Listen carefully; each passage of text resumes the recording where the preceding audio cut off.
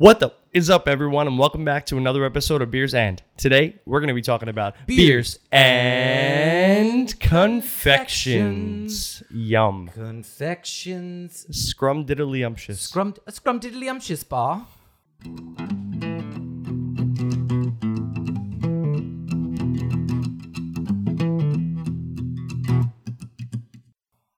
Love a good scrum-diddly-umptious bar. Oh, man. We're no spoilers. No spoilers. Welcome back, everyone. Welcome into another episode of Beers and. Nick and Alex here, as always. Hello. We are sampling a fine beer from 450 North again. Couldn't be happier. Couldn't be happier. Yep. We're not going to tell you exactly what it is yet. If you want to see it, you can come check it out on YouTube at Beers and Podcast. Come subscribe, hit that little notification bell. You can also follow us on Instagram and TikTok at the same, Beers and Podcast. Beers and 1 on the Twitter, and then beersandpodcast@gmail.com for all your questions, comments, and concerns. Like a well-oiled machine. Nick. Alex. We're going to do things a little out of order today. I'm going to ask you 2 questions of the day. You son of a bitch. Because I have 2 good ones. Okay, what do you got? All right, so we're sticking with candy. We should probably preface and say that we're straying from chocolate today. Yes, we are not doing chocolate. Specifically not talking about chocolate. So all the other candies. Correct. Would you consider, this isn't a question, would you consider Tic Tacs a candy? Ooh. I would consider it a confection, not a candy. Okay, fair enough. Yeah, I feel good about that one. Okay, real first question. Yes. What's the best jelly bean on the market? Oh. I'm looking for a brand. I have an answer that I have heard other people say, like, yep, it's that. But I'm curious. Oh my God, I can. Is it the really famous one that with all the crazy fucked up flavors? No, it's not Jelly Belly. No. No. F that it's not. Is it Nerds or? No, that's those little guys. Oh, it's escaping me. And you want to hear my answer? Yeah, Starburst. I think that's the one. Starburst. Yes, Starburst jelly beans, hands down. I do also appreciate like the like no name brands that would come like in just the Easter plastic, time. the Easter time Yeah. ones. Yep. Some of those are good. There's one that I can never. Is it Brax? Maybe Brox. It is. Yeah. BRACHS. They make good ones too, but I think Starburst is top tier. Yes. 100% agreed. Because they're a little bit smaller, but their flavors are so good. Really full. They're like really full. Yeah. They really turn on the flavor jets, you know. And I think they're pretty cool because they come in a little tin, if I'm not mistaken. Also, they're not in. I've seen them in the big share bag. Oh, okay. Yeah, like Easter, you know, when you get them in the little eggs. eggs. Yeah. 100%. Yes. 100%. Okay, let's reveal the beer. Glad we were in agreement on that. Due to condensation. Hey-o. There we go. Is it sour gushy gummies from 450 North. It's a Gushers inspired, is it not? There's Gushers in there. That's wild. It's made with Gushers. This is the reason why we decided to go with Confections today. That's true. During one of our last recording sessions, we were going through what we were going to drink. You had brought this up, and we're like, let's save it. Let's save it. And this was the first beer that we've made the topic off of, maybe. Yeah. No, we Maybe did the entire like Scooby-Doo series. That's also true. From 450 North. Yeah, they just make it really easy. So this is conditioned on watermelon, mango, peach, passion fruit, red prickly pear, and fruit snacks, which are Gushers. Oh, I don't think you need to specify, not you, but one doesn't need to, I think, specify red prickly pear. I believe that they're all red. They're all red, aren't they? That's what I thought. Okay, I wanted to make sure that I wasn't not. being like a dick. Maybe they're like dragon fruit. You know, some of it's white and some of it's pink. Yeah, but isn't it still called dragon fruit no matter what? No, I think it's called pink dragon fruit. Oh, well then I stand corrected. Or pitaya. Oh, yeah. Big. Watch your goddamn mouth. Big, what'd you say about my mama? The hell'd you say? I'm a big what's the acai bowl? Pliable. Big pliable fan. Yeah, that's what I know. I've ever had a pliable. Oh, they're quite delicious. Are they? Didn't they? The first one was in Asbury. Oh, really? I think so. Yeah. Huh? It seems counterintuitive. It's right over by the boardwalk hall. Oh. But all the way down, you got to like go up to it and just keep going all the way down to the other end. Oh, okay. Like all the way past I was there a while ago. It always seemed like counterproductive to me. Fruit, but chocolate. Yeah, and peanut butter if you want it. Yeah, but that's good for you. That's protein. Chocolate's good for you. Chocolate essentially is a salad, right? Chocolate is a salad? Well, yeah. Doesn't cacao come from a plant? I mean, it's more of a berry, I believe. Technically, so it's fruit. Wow, we're really in the weeds here so far. Okay, let's get to the beer. And question number 2. Please. Can you give me an underrated candy or confection? Ooh, an underrated candy or confection. I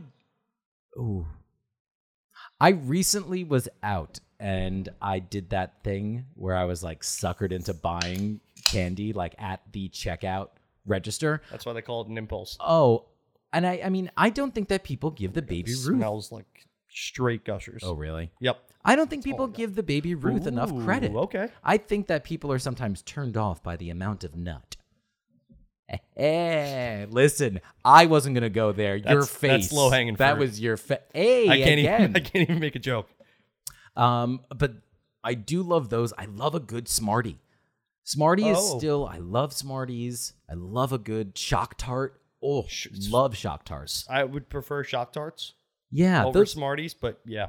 And of course, I mean, I know it's more of a not entirely chocolate, but I love a Charleston Chew also.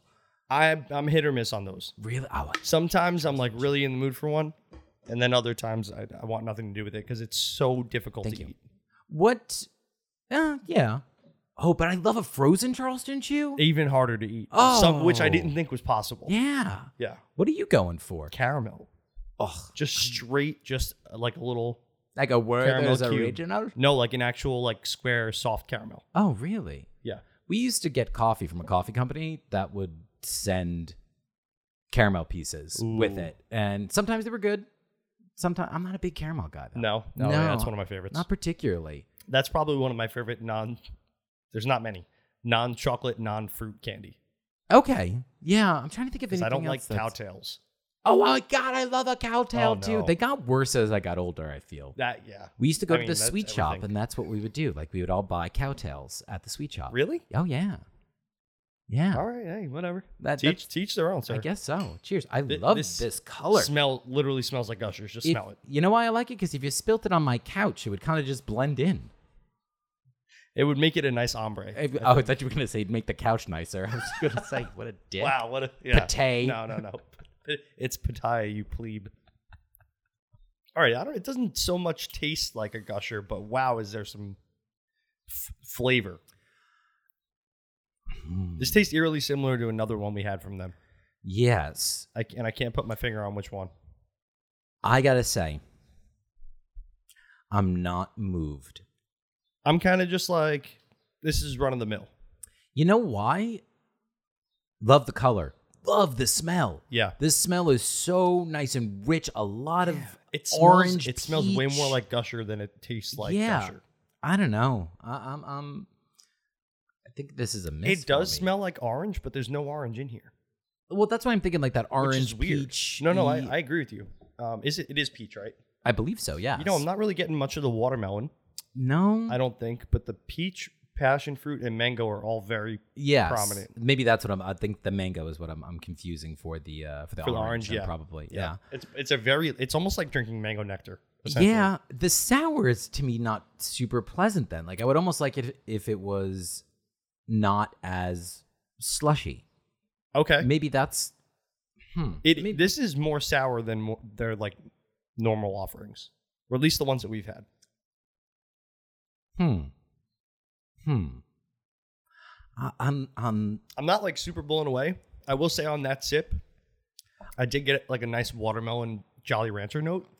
Maybe that's what I'm getting. I'm loving the sour on the sides of my tongue. It's almost a little tingly. That's all that mango, peach. I'm loving fruit, that. Whatever kind of flavor is being left on the center of my tongue, in the middle of my palate, not nearly as much of a fan of that. I feel like we've had a couple now with passion fruit in it, and you're not the biggest fan of. I think that might be what it is. That might be entirely what it is. It's kind of like passion fruit's really interesting if you've never had it. I've never had it like just straight up passion fruit, but I don't think I have. Every time we've had it in something, or even like I've had it in drinks, like passion fruit nectar. It's a thing. But it's got a very... It's a little bit more tangy, distinct, tangy sourness Yes. That's, I think, exactly what Yes. I'm getting. It's gotten better again. Yeah. I've only taken a couple sips, but I definitely got more watermelon on that last sip. I wasn't always a fan of Gushers as a kid, I will say. There was something about the idea of, okay, don't make it. The pop? The pop. Yeah, I was going to say. Because I couldn't think of a good way to say it. Yeah, I figured it out. I didn't. This is the reason why everybody went ahead and started like munching on Tide Pods, because of the fact it's the same. That what is a Gusher or what is a Tide Pod but a Gusher for the washing machine? It's an antibacterial gusher. There you go. Think about it. Don't think too hard. Don't think. Yeah, please don't. I will say I'm not like blown away by this. I'm a big mango fan, and this tastes just like mango nectar. It does for the most part. It does. So that I'm really loving. And it's got that consistency as well. Yeah, it does. Like if anybody's ever had like a proper like apricot nectar or anything, Yes. it's a lot very more syrupy. Yes. Mm-hmm. 2.9. Oh wow, really low. 2.9, maybe a 3. It's nice, but it's of their other slushy XXLs. I would go for another one before I'd go for this. I think so too. Man, I really wish I was getting more watermelon and more prickly pear. Yeah, just to like have them. Yeah, this is the pitfall with 450 North. This is the pitfall, trying to put too much in, and as a result, some of that really nice kind of nuance is completely lost. Right. Well, I mean, it's kind of like a double-edged sword, right? Because they just keep doing new things. Right. Like they keep expanding and trying, which I'm into. Like I'll keep trying them. Oh yeah, yeah. And this isn't bad by any means. No, but it's just not like bursting with all of it. Yeah, it's not as fruit salady as I would like for it to be. Yes. I don't know what that means. But ambrosia. Yeah, it's not okay. All right. I'm gonna go. I'm a little lower too. Like 3.4. Okay. 3.5. Okay. It's still good. Tastes just like juice. Yeah. So like if you don't want to taste something that drink something that tastes like alcohol, have some. Go for that. Yeah. I think I've been very complimentary recently on some of my ratings, so I needed to set a precedent. You need to lower your average. Yeah, I need to lower my average. I don't know what that means. Let's get into a quick overthought before we get into the topic. Yeah. Okay. All right. So this is a baseball overthought. Okay. Last night, the Milwaukee Brewers were beating the Philadelphia Phillies 2-0, top of the 9th inning. Milwaukee has a straight flamethrower on the mound. This dude, closing pitcher, his name's Josh Hader. It's Hader. Mm-hmm. You know that name? No, right? I mean, I know Bill Hader, but that's about it. But no. He's dominant. He hasn't, in 40 straight appearances, hasn't let up a run. Holy shit. Since July of last year. That's incredible. That's wild. It's incredible. One of the best closers of all time. And he's only like 27, 28 years old still. Lets up a home run. Okay. And then up comes this dude named Matt Vierling. He hits a home run. So now it's 2-2. They ended up losing that game. Oh. The Brewers.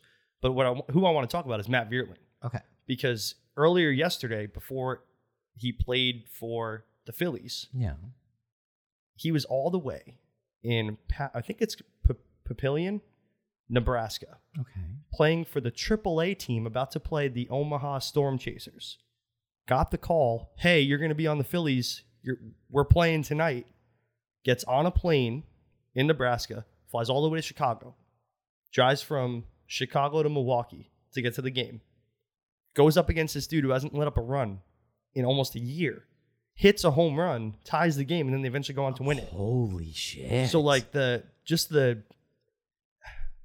monotony's not the right word, the tediousness of the day, the all the shit that he had to go through, but hey, he got the call to go to the big leagues, and he showed up, traveling all day, and performed on the biggest stage.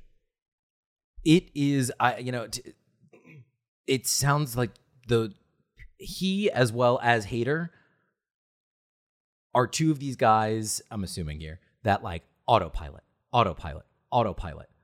Once he gave up that first home run, it's broken. Whereas this other guy, then he's got his goal on one thing. I can't worry about the plane. I can't worry about the car. I can't worry about anything else. I just have to get to the game. I have to be on time for work. Yeah. Wow. Yeah, pretty cool. Whoa. Pretty cool stuff. You see, I love that kind of stuff though, because Me that too. is one of those things of like, where do you think you're going? I gotta go play for the Phillies. What's crazy is he probably got the call while he was like, his game, I checked because I did a little research. Yeah. The AAA game he was supposed to play wasn't until 8:05 that night. So technically the games were at the same time. But all day, he woke up that morning preparing to play the Omaha Storm Chasers in Nebraska. Like that's what he was ready to do. All of his like game prep all week, or all day, I guess, or the week leading up to the series was for that team. And to just get on a plane and go play an MLB club. 2 thoughts.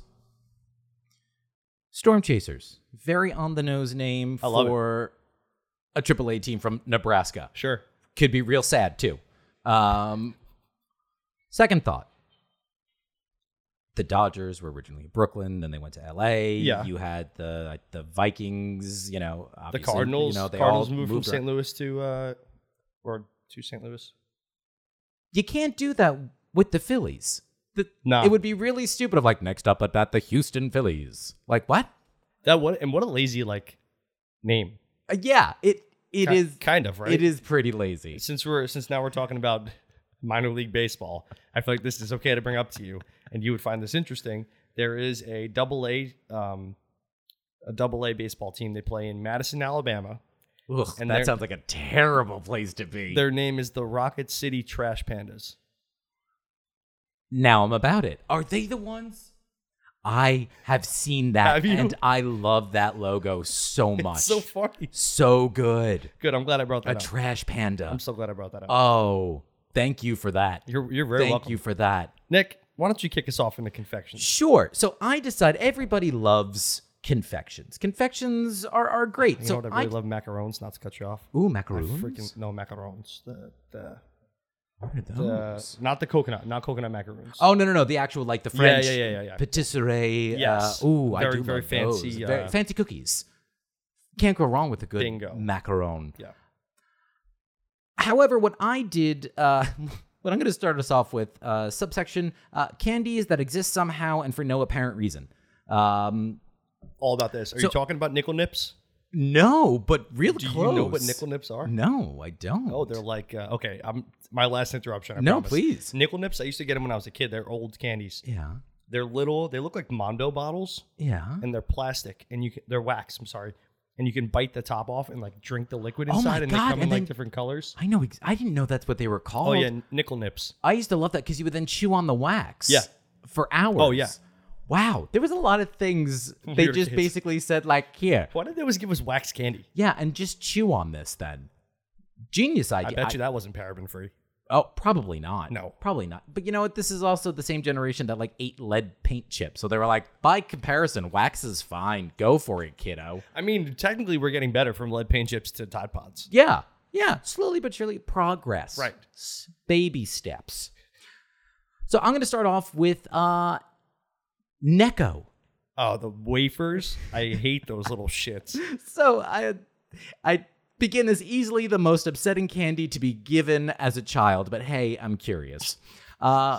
So first, I'm going to start off. So there's the company Necco and the Necco wafer. Right. So starting off with the company itself, it was first developed in 1901 as the. Did you know that Necco stood for something? Actually, I feel like I did something candy something. Close. Confection. It's the New England Confectionery Company. Okay. So it came about as a combination, actually, of like a few different smaller companies as well, kind of a bit of a conglomerate. So in 1902, this new group had built what became the largest factory dedicated to candy production in the United States. And they built it in Boston. And within 25 years, so figure in 1927 then, they moved the facility over into Cambridge, so just across the river from Boston, built a new factory, and that factory became the largest in the world to be actively producing confections. Yeah. So the company, though, does get its name from its namesake, the Necco wafer, okay? This is so bad. So bad. So they were first produced in 1847 by a man named Oliver Chase. And this was after he had invented a lozenge cutting machine. I said right because someone had to invent that at one point. There was a period where our grandpappies just walked around with just giant lozenges. 7 foot long lozenges. Just a big old lozenge for the entire family. You had ma, pa, babies all just hanging on That's why everyone was getting sick. Exactly. And they were initially marketed as what was known as hub wafers. And they were actually carried by like Union soldiers during the Civil War. Interesting. Some of them still taste like that's when they were made. They peaked in popularity following World War II, as during the time the government requisitioned, quote, a major portion of the production of the wafers during World War II, since the candy doesn't melt and is, quote, unquote, practically indestructible during transit. Okay. So you had the U.S. government that was like, we're going to bring down those Nazis and we're going to bring down those imperial, we need Japanese. Sustenance. We need something. What's going to make those boys feel great? Sir, I've got this disc that tastes like nothing and it won't break in combat. Perfect. Sign me up. Sign me up. Why didn't they just give them gin rations? I mean, let's face it. They probably needed it. Yeah.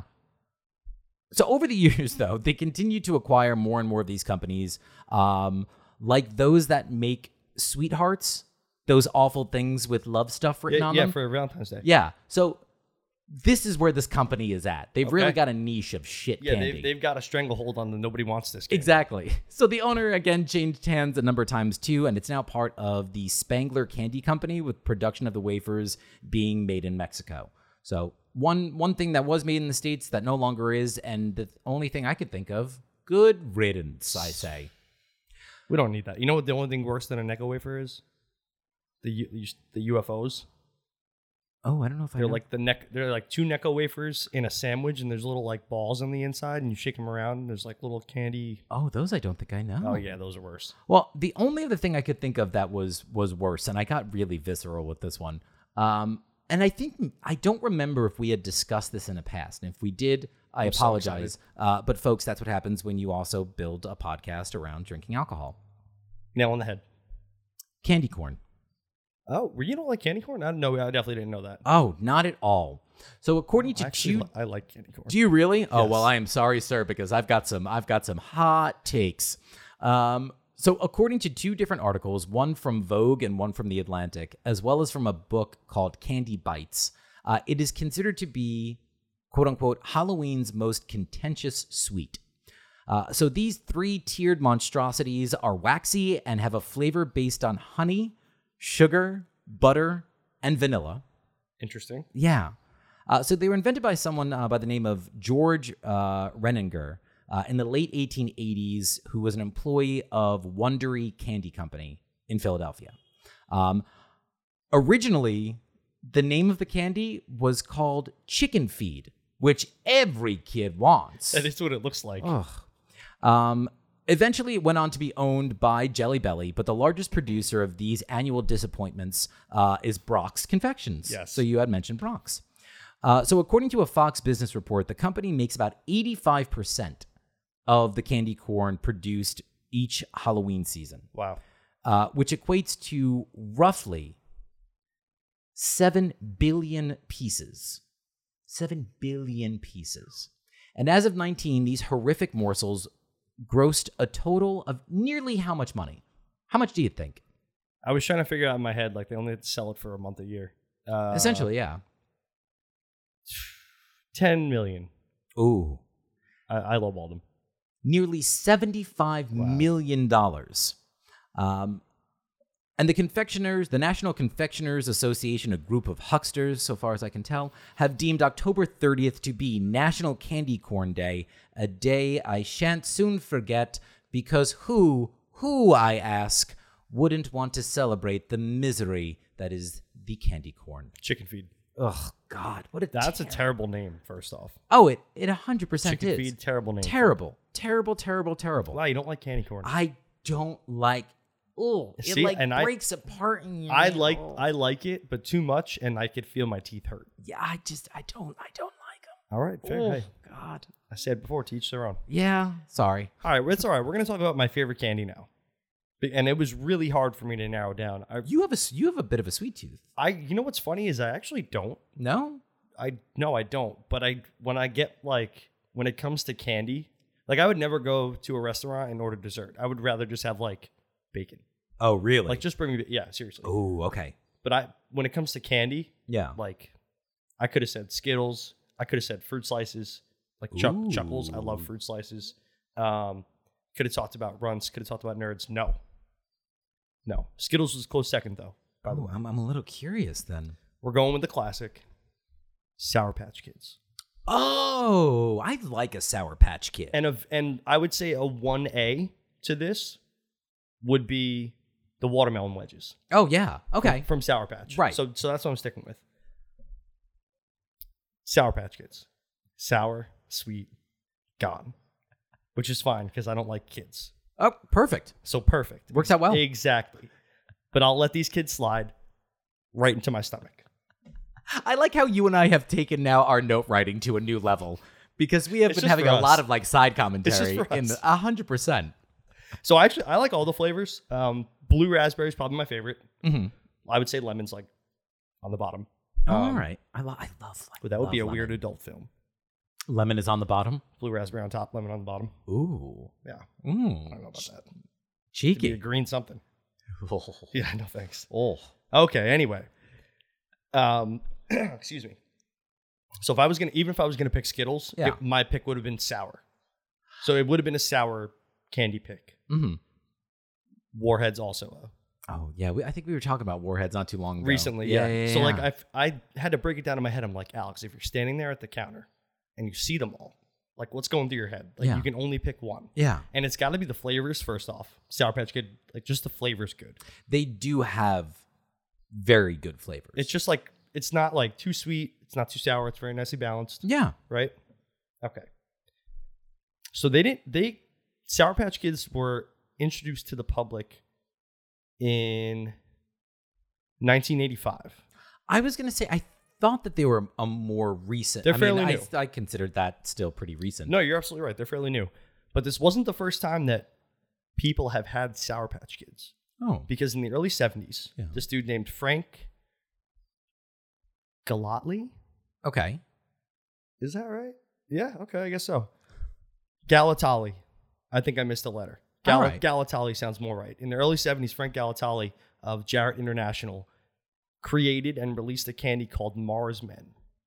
It was the exact same candy. Really? Sour Patch Kids released under another name 15 years earlier about. And then in the late 70s, Cadbury and the Smira Blighton Licorice Company teamed up and started to produce these on like a mass scale. I'm sorry. Read that one name. Yeah, it's Smira Blighton Licorice Company. That sounds like a made up confectionery name from like a whimsical world, and they were the evil ones. Like Smira Blighton. It does sound a little confectionery. It sounds a little slithery for all me. Their candy is black and licorice. That sounds great. No, just kidding. I do like. I like licorice, but I wouldn't want all my candy to be licorice. No. So these two companies, Smira Blighton and Cadbury, came together to form the Allen Candy Company late 70s in Hamilton, Ontario, Canada. Oh. To produce Mars Men. Okay. Then in 1985, the name was changed to Sour Patch Kids. And the speculation behind this was to capitalize on the Cabbage Patch Kids craze. Oh, that's genius. Indeed. So like I said, classic candy, right? Super popular. Popular enough, did you know that they made a Sour Patch Kids video game? No. In 2011, they released on PC, PlayStation, and Xbox. Stop it. It was called World Gone Sour. And it was a 3D, like, side-scroller adventure. Oh, no way. Really? Based on Sour Patch Kids. So apparently, I never played this, but it had 13 levels. And here's the plot from the wiki. I want to know who actually bought this. This is fantastic. Okay, so believe it or not, the company that created it, they're called Playbrain Studios. Oh, that actually sounds like a really familiar... I've never heard of them that I can think of. They're a Canadian company, but it was published by Capcom. Oh, okay. So pretty reputable. All right. So here's the plot. This is hysterical. The player takes the role of a green Sour Patch Kid who wishes to be eaten, as do other candy in the game. At the start of the game, The character and his red friend are about to be taken to a theater to be sold when a rip in the packaging causes the red candy to fall out. The packet is purchased by a moviegoer.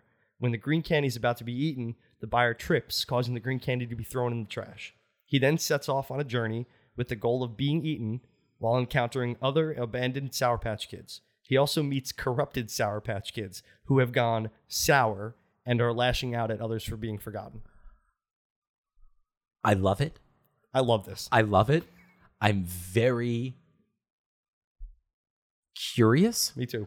I have so many questions because I'm also, the worst part is that for some reason in my mind, I'm imagining this being much darker than it needs to be too. Like, you know what? But I feel like waking up and crawling. It is, though. I hope so. I think it would be is hilarious if they made it for adults. Like, he's waking up out of the garbage can. He's like grizzled. I've got to get back to my kids. No, I've got to get eaten. Some son of a bitch ate my wife without me. I'm coming for you, Charlene. So they took it off of PlayStation and Xbox. Did they really? In 2015, they took it out. So I wonder if it's still on PC, because if it is, I'm going to try and track this game down. I was going to say, if you do, I will gladly join in. It's 2-player. Is it really? You can be the red and the green. Oh, perfect. Yeah, I 100% want to play this game now. I feel like this sounds so fun, honestly. I want to commentate during it the entire time, too. So stay tuned. Actually, you know what would be funny if we live streamed it? Done. That would be hysterical. We're going to do this one of these days. This is a good reason for it, too. Yeah, I'm going to locate this game. That's hilarious. Yeah. We'll make that maybe our light beer challenge night. That sounds like fun. I like that. And then we'll get all the guys here and we'll play drinking and driving. Not real drinking and driving. Not real drinking and driving. Beerio Kart. Yes. We're all never mind. Long-winded. Long-winded. For sure. Very long-winded. Yeah. That sounds awesome, though. Yeah, it does. That's so random. Like, when I saw that, when I was like, a video game, I had to check. I could not find any other candy that's been turned into a video game. And I can't think of. I feel like the M&Ms were for some reason. Yeah, I feel like that would have been the case, but nothing. I don't think so. Huh? Couldn't find them. I think we just found a new market that we need to go ahead and break into. That nobody has any capital in. Yeah, none of us. I'm gonna stick with a little bit of the old. I'm gonna stay with candy. Obviously, I love it. Before like jumping off the rails just a little bit. Okay. One of my favorites is the Tootsie Pop. It's still, I even wrote down, it's still technically candy, chocolate in the middle. I haven't violated any rules. No, I think that counts. Thank you. Yeah, that counts. So shh. Yeah. Watch yourself. You shh. Your mouth. How about a big glass of shh? Anywho, so they were first made in 1931 by Luke Weissgram. He was an employee of the Sweets Company of America, and he had thought up the idea when he had a lick of his daughter's lollipop while he had a Tootsie Roll in his mouth, and he was like, "This is awesome! Like this is great." Okay. Pitched it to the higher ups. They immediately greenlighted it, and they went to production. The first flavor they rolled out, was chocolate. So it was definitely thought it was going to be cherry. Nope, it was the double chocolate. But eventually they did introduce those staples like cherry, orange, grape, and raspberry. That's the best one. The raspberry one? Yeah. I love a good orange one. Yeah? I love the orange Tootsie Pop. Orange and chocolate's kind of underrated. So good. Yeah. So good. I used to leave the Tootsie Pop in my cheek. Yeah. And you would get to that point where like it would make the inside of your cheek essentially. Yeah. We all had the same childhood. Perfect. It's crazy. Makes no sense.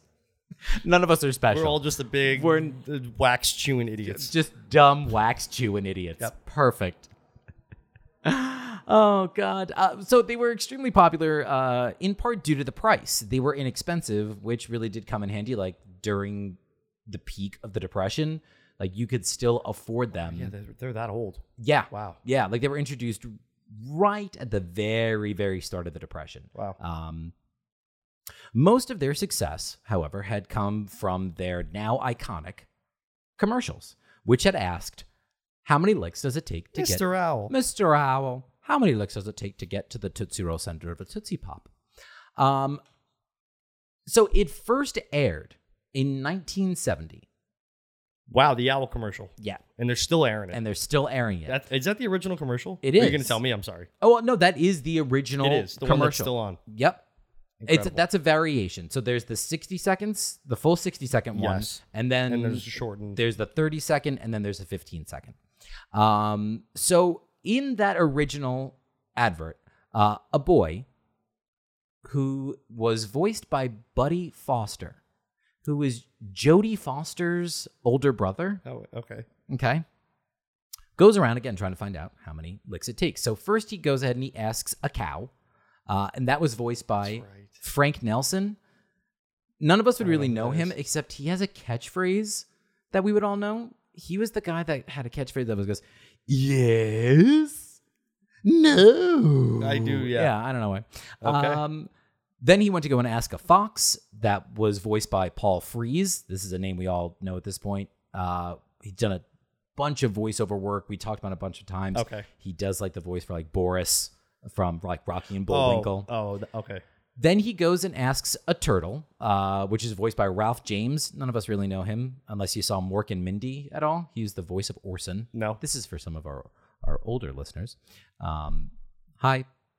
And then finally he goes and he asks an owl, who's played by Paul Winchell. We've done him as well. His name has come up. He was the guy that originally voiced Tigger. Oh. But, and buckle up, Paul Winchell was also the first person to build and patent a mechanical artificial heart implantable into the chest cavity. What? Yes. So while he's the voice of Mr. Owl, he also invented an artificial heart. That's incredible. Which is awesome. What a multifaceted individual. Right? So the owl's ultimate answer before he chomps into it is 3. You know, while the announcer then goes ahead and asks the question, how many licks does it take to get to the Tootsie Roll center of a Tootsie Pop the world may never know? A Purdue University group of engineers had created a licking machine. All right. And they concluded. I remember when this happened. Do you really? Yeah. Well, this is a big deal for me. This was huge. It concluded from the licking machine that it took an average of 364 licks, while it took an average of 252 licks from a group of 20 students. Then, a chemical engineering graduate student from the University of Michigan also built a machine, concluding that it took 411 licks. And then there was a 2014 study from the University of Florida that went way too far. Way too far. Oh, did it? Oh, in terms of the amount of variables, like I'm all about science and all that kind of and good the stuff. process. And the process. And they concluded that the number of licks depended upon the style of lick. So if you went... That makes sense. Not every lick is the same. Of course. So if you went for what's known as the one-sided approach, 195 licks plus or minus 18. This is how in-depth they got. I love that. Or the full surface approach, which took 184 plus or minus 33. Wow. Right? What a... Love it. This is what people go to college for. Listen, as a professor, I know. I mean, my whole thing was just, I was shocked as I was reading through, because some of them, again, said like a group of students, and some of them were, you know. But then when I got to the one where it was like, again, a chemical engineering graduate student, I was like, or did I say graduate student or doctoral? I thought you said graduate. I do have written down graduate. Was it not? Either way, a graduate student is someone who is going for their master's then. So this is someone that is like... True. Going for just that extra little level up where you get real specific. And not like I'm shitting on a by any means. And apparently that was the area of study. Yeah. Hey, shut up out there. Yeah, come on. We're trying to sleep in here. Residential neighborhood. That's what I got on the Tootsie Roll. The people here. So, yeah, speaking of Tootsie Rolls, unpopular opinion. The not chocolate ones are the best ones. Who didn't hug you as a child? What happened? It was who hugged me too much. What happened? Oh, all right. What happened to you? What do you mean? Dude, don't sit here and tell me that the lime Tootsie Pop or Tootsie Roll is not good. Oh, shit. Yeah. Oh, shit. And actually, so is the orange one for that matter. Oh, shit. Because that's more of like a creamsicle one, too. Yeah. It's a good thing that I edit these. I'm going to get rid of where I berated. Let's take that again, then. You're right. Alex, I love when we have so much in common. I love when I'm right. We should put that. We should record that. I, too, love when you're right. And you're right.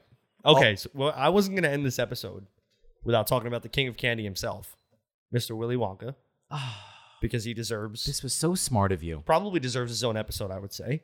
Oh, yes. Right? Yeah. Timeless movie. We quote it all the time on the show. So we did it before, talked about it, and we didn't even know we were talking about it. It's so funny because I don't think we've done that one yet. And then when you said it, I was like, oh my God, that's right. We're going to talk about him too. Just came to me. So I don't know what's better in that movie. Gene Wilder just playing an eccentric candy millionaire. Or the Oompa Loompas singing and dancing every time a child's in danger. Yeah, right? Why is that okay? And nobody cares about it, really. Okay, so I was going to save this for an overthought for next episode, but I'm just going to do it now. Yeah. I have a conspiracy theory, that Willy Wonka, I forget where he said he found the Oompa Loompas. Wasn't it from just like Oompa Land? Just like a land that nobody's ever heard of? Yeah. No. He lures kids to his factory. Tragic things happen to them and they turn into Oompa Loompas. You think so? Who work for him and produce his candy. That would be twisted. I mean, he's employing a certain, sect. Also creating them. Yeah. Oh, that's the scary part then. Like, right. Yeah, we've got some right. See, these kids disappear, but then what happened to them? But these are grown, but they're grown adults. I don't know. I mean, the dude makes Wonka bars. He can do anything. That is true. Right. That is very true. Anyway. Oh my God. Not only is the movie awesome, but the candy's pretty good too. Yes. The actual candy. I do like an everlasting gobstopper. Is that your favorite? Is that your favorite Wonka confection? Yeah, I am a big fan of the everlasting gobstopper. It's Nerd's Rope for me. I was going to say that's a close second. Sometimes they're too sweet. Nah. Okay. Have you ever actually seen, let alone had, a Wonka bar though? Do they exist? Actually, I have not. And yes, they do. Oh, they do? Okay. They in fact do. So, I'm glad you said that. What did you just say was your favorite? The everlasting Thank gobstopper. You, because you've got to go and get the everlasting gobstopper. One of my favorite parts of the movie. Really? One of my absolute favorite parts. Yeah, because that's just like the coolest thing when you're a kid. Candy that never goes away and changes flavors. Oh, so good. Yeah, it's awesome. Okay, so this movie, this candy company, would not be possible if it not were for two things. One, Roald Dahl's book, Charlie and the Chocolate Factory, 1964, and Mel Stewart's 10-year-old daughter, Madeline. Because the only, Mel Stewart, the movie... The writer. Yes. Yeah. The only reason this movie came about was because Madeline, his daughter, read the novel and said, Dad, turn this into a movie. Oh, no way. I had no idea. And call Uncle Dave. So Uncle Dave is producer Dave Wolper.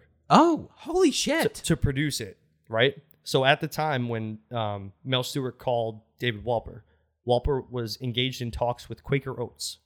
Oh. So he convinces Quaker Oats to finance the movie up to $3 million.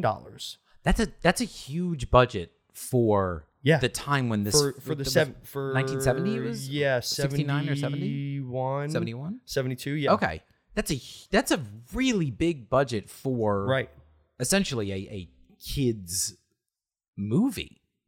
Here's how we convinced them. They said in exchange for the money, you can have the candy bar tie-in. Oh, no way, really? You can make the candy bar, the Wonka bar. So that having no experience in the film industry prior to this, Quaker Oats went right ahead, bought the rights to the book. Oh, no way. And then proceeded to begin producing Wonka bars in a new factory. Pretty cool. Holy shit, I had no idea. Well, this is all for promotional purposes them. Exactly. Right. And not only that, but they changed the name of Roald Dahl's book from Charlie and the Chocolate Factory to Willy Wonka and the Chocolate Factory. Oh, that's smart. Also for promotional reasons. That's very smart. Incredibly. So they began producing their new brand in a Chicago factory called Breaker Confections. So at this time, it was owned by a company called Sunmark, which is just a subsidiary of Quaker. Oh, I had no idea. Oh my God. Right. It's just always like it goes all the way there to the top. Yeah. So the original Wonka bar actually never, we said we weren't going to talk about chocolate, actually never saw the shelves due to problems during production prior to the film's release. Shut up. So it never actually made the shelves when the movie released. Oh, that's awesome. In 1980, Breaker changed their name to Wonka Brands in an attempt to develop their image as a new candy company. Yeah. And then in 88, Wonka Brands and the parent company Sunmark were sold from Quaker to Nestle. Oh. And then 5 years later, in 1993, Nestle renamed Wonka Brands as Willy Wonka Candy Company. Oh my God. And now there's over 100 brands included in that. Oh, are there really? That portfolio, yeah. Good God. So a large number of the Wonka candy, which I think this is the coolest fact of all, originated either in Dahl's book or in the film adaptation a couple of years later. Oh, no so way. A lot of the original, and still the candy that they have. So some of these are Everlasting Gobstoppers, Sweet Tarts, Laffy Taffy, Nerds, Kazoozles, Shockers, Bottle Caps, Gummies, Fun Dip, Spree. Oh my God. Runts, Pixie Sticks, Mix-Ups, and their world famous Wonka Bar. I completely forgot that some of those. So many of them. I did not know that Bottle Caps. Oh, yeah, you didn't? Was from. I forgot that. I forgot. Pixie Sticks and Fun Dip were. Yeah. So many. Do you know what Kazoozles are? I don't think so. They're like cowtails, but the outside is a Twizzler. Oh, I do. Yes. There's a softer, jelly-ish on the inside. They're kind of weird. I'm not going to lie. That is one movie where realistically, no matter what point it is on, I can't think of a situation I've been in, even within the last 10 years, where I was like, that Wonka. It's been on, right? I know. I love, that is, I think, and maybe it's a bold statement, but I feel like it might be one of the earlier examples, perhaps, of a children's movie that the parent or the adult can sit along and watch and think I'm not being it really is a great movie. It is so damn funny. I mean, Gene Wilder is oh, he's such a genius. He plays eccentric, eccentric should be played. So dark at the same time. Yeah. How you love when he does a little whistle. That was not historically accurate. Is it snowing? There are Is two. a hurricane blowing? There are two parts of that movie that I will always fast forward, and it's the part where Grandpa Joe's being a little bitch and faking that he can't get out of bed. Oh God! And it's after that. I can't remember what was happening, but I feel like his little kid's name, Charlie. Charlie's mom was washing clothes. Oh my God! Yes, I was just singing thinking the about song, that. right? Cheer up, Charlie. Yeah, hey, and I will always fast forward that because it's the most boring thing. I have a lot of questions though. Still, for example, they live in England. They do, but no one in that house. Oh yeah, you're right. They don't has have an English accent. Yeah, you're right. They don't. No one does at all. That's why? An interesting point. Yeah, why? Because classically, again, two. I can't do two. Yeah, that I believe. Mr. Bucket, how many Wonka bars have you had? Only 2. Easy, 10%, 200. Oh God, darn! I got. If unless you. Oh no, please. I would just like to name some of the ones that we didn't name, because candy wise, there's. Oh yeah, there's quite a bit. Yeah, you want to go for that, and then I'll go through my last little piece here. Sure. So how about and stop me when you really love something. Okay. Now I will also be upfront. I will take a piece of chocolate over a piece of candy, almost any day of the week. I love chocolate. That's tough for me. Okay, that's tough. Okay, Starburst. I do love a good Starburst. Gummy Bears, Jolly Ranchers. Swedish Fish. Oh, I love Swedish Fish. Now we're talking. Those are so good. Airheads. How do you feel about Mike and Ike's? I can't tell you the last time I maybe had a Mike and Ike. Freaking love Mike and Ike's, man. I feel like Mike, but you know what it is? I feel like I was always tricked by Good and Plenty's, and I would always be like, "Oh yeah, I want one of those," and then I would have it, and I'd be like, "But they're sad. purple and white though." No, I know, but they're the same shape. Yeah. Yeah. That's a good prank. Put those in a bowl for someone. Oh, God. Terrible, I know. Taffy. I like taffy. I like taffy. I like both the Laffy variety and the saltwater. I would prefer saltwater, I think. Okay. Laffy Taffy's too hard. Saltwater taffy, I think, is still kind of cool just because, like, it's the only thing I could think of in 2022 that's just wrapped in a nondescript piece of just wax paper and be like, here you are. Be like, oh, thanks. A piece of candy. Yeah, oh, piece of candy. Piece of candy. Piece of candy. This I loved these when I was a kid, but they just seem so impractical now. Pop Rocks. Yeah. Right? Those, and you know which ones I was thinking about? And I never actually liked them, but Baby Bottle Pop. Do you remember the Baby Bottle Pop? Oh, yeah. I don't like lollipops that much. Oh, okay. I just think, like, back to those as, again, horrifically impractical. Like, they would always get so sticky. Oh, yeah. And, like, oh. It's like the push pop from the ice cream truck. Oh. Also incredibly impractical. Yeah. Yeah. See, now I wouldn't consider, the bubblegum is on the list. I wouldn't consider bubblegum, I guess, as a confection. If it was like a Hubba Bubba or a Bubble Yum. It is, in fact, Hubba Bubba. Is it really? Yeah. Or like a zebra gum, you know. That was on here. I passed over it. Hey, look, Tic Tacs are on here. How are they? So I guess they are considered confections. Yeah. Again, Okay. confections, not candy. Yeah. Right. Yeah. Oh, this is a good one. Toffee. I'm not a big toffee guy. You don't like Heath bars? Not particularly. Oh. No. All right. I'm gonna do a couple more and then I'll quit it. Yeah, please. By the way, folks, if you're listening and thinking, jackasses, you forgot insert candy name here, let us know.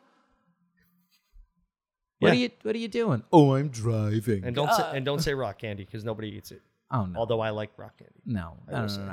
No, you bougie bitch on the side of the saucer at like an upscale, cafe. Oh, you've got distressed wood as tabletops. Fuck off. Just gonna sit here and sip my tea. No one's impressed. Do you remember Bit of Honey? Because that's actually one that I will end on, and I like a lot. I like Bit of Honey. Those are really good. Yeah, I forgot about those. Those are old. Yeah, those are before our time. I do find in that kind of like old fashioned sense where I'm like, older candies tend to, I think, be a little bit better. Yeah, they're like, kind of better. I also, because I don't like too much sugar. Right. And I think that when it's just sugar, like Pixie Sticks, meh. Even like Fun Dips, I'm like, meh. Like fun, not fun, but never. No, liked. I don't want to get dirty. I don't like feeling sticky after the fact. I'm with that.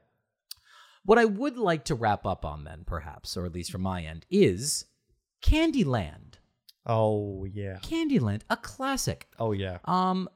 The first game most kids are introduced to, as it takes literally no skill whatsoever. There is no strategy needed for it at all.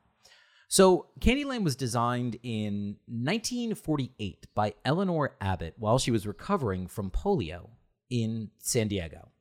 So the game was then like tested by other children in the ward, like in the hospital ward with her. And they were the ones that had suggested like, hey, you should submit the game to Milton Bradley. That's awesome. Right? So it was bought and then first produced the next year in 1949, quickly becoming their number one selling game and launching the company to be like a main contender in the board game industry, particularly against their main rival, Parker Brothers. Right. So the game went on to be named the most popular toy in the U.S. for the 1940s, and or by the Toy Industry Association, and was then inducted into the National Toy Hall of Fame in 2005. The makers were later involved in one of the first internet domain cases, like name cases, in the U.S. As a quote-unquote adult content provider, pornography, they had registered the name Candyland.com. This is in 1996. Okay. So Hasbro, who had like eventually become the owners of the game, had objected to the use, obviously, of that name. And this adult content provider was, finally blocked. But it reminds me of that time where the internet was still very much the Wild West, where anybody and everybody. Now, anything goes. I don't know if you remember this at all, but similar to Candyland.com, There was whitehouse.com. No. Okay. So. Oh, boy. Hazlet, New Jersey. Lillian Drive School. 1997. Paint me a picture. 1997, 1998. We might have been in second, third grade. Oh, God. We're in computer class. Miss Federico is our teacher. It is an election year. We just got the internet. She's got a whole worksheet put together about learning things about the U.S. government and tells an entire class of third graders to go to www.whitehouse.com. Oh, damn. It was definitely .org. Oh, .gov. Oh, that makes more sense. And I'll never forget as long as I live. The screen loads, and there is a topless woman with a whip and a red, white, and blue thong standing in front of like a superimposed White House. Oh, God. And this woman just going, "Turn off your screens! Turn off your screens!" Poor Miss Federico. Poor Miss Federico. Her nephew's birthday was on my birthday. I knew this because I heard it every year for years. Oh. By hook or by crook, I've managed to somehow make a connection from pornography. Hang with me here. That's 2 porn references today. I know. Oh, God, yeah. Sweet, no. Turn it off now if your ears are sensitive. So there's something that's known as Candy Girls. Oh, boy. And this is a line of realistic sex dolls manufactured by Orient Industries in Japan. They have a reputation for being highly detailed with lifelike features, though they aren't sold directly to customers outside of Japan, and one must go through intermediates. I don't know why, but that's the case. On the low end, these begin at roughly $1,400. Oh, my God. And on the high end, will go up to $7,000, depending on one's, needs. There's a showroom. Of course there is. Where one can, quote unquote, inspect the dolls. And it was once described by someone named Danny Chu as follows, quote, "There were about 20 dolls in the showroom, all waiting to be inspected. Until very recently, one could go in and take loads of pictures, but Orient decided that they should consider the doll's feelings. Now you can go, but only take a few snaps." That was a statement by the company? No, but by yes. The company was the one that was be like... Be careful of the girls' feelings. Yes. Uh-huh. Are they sentient beings? Because we have a whole new issue if they are. Nope. High-grade latex and whatnot. Yeah. So like I said... If it's got an atom, I guess. I mean, I don't know. It was just one of those things where I was like, oh, this is too good to go ahead and pass up the opportunity. Ooh. Talking dolls? Not the genres you want to mix. No, thank you. I wouldn't want to know what Woody and Buzz are going to be up to then in that particular film. No, thank you. Though There is a new Buzz Lightyear movie coming out. Segue. Yeah, but it's not voiced by... I know. Yeah, what's his name? Tim Allen. Oh, no, that was... Woody was Tim Allen, right? No. Tom Hanks. Tom Hanks was Woody. Buzz was Tim Allen. Okay. And as a result, Yeah, Captain America's doing his voice. No. Disgusting. Tim Allen is still here. He's still around. He can do it. I have no problems with Tim Allen. No, neither do I. They used Don Rickles' voice. Don Rickles died before the last Toy Story was put out. So they just took a whole bunch of the audio he previously had recorded and put that all together. Yeah. I didn't even know that. Yeah. Tim Allen's still around. Shame. You know, Nick. Shame. If you want something done right, go to Tim Allen. Just go to Tim Allen. Done. Home he's improvement. Santa Claus. He's not only is he Santa Claus, but he's the handiest MFer I know. Right? Papa Shisho. Really good friend of the show. Good friend of the show. Tim Allen. Good friend of the show. Good old Timmy A. TA for short. Tim, if you're listening, your mugshot when you got picked up for selling cocaine in the late 70s, you look a lot like my dad at that same time. So, and on that note, pleasure everyone. Thanks for hanging out with us today. I always have fun with this cat. We'll catch you guys next time. Goodbye.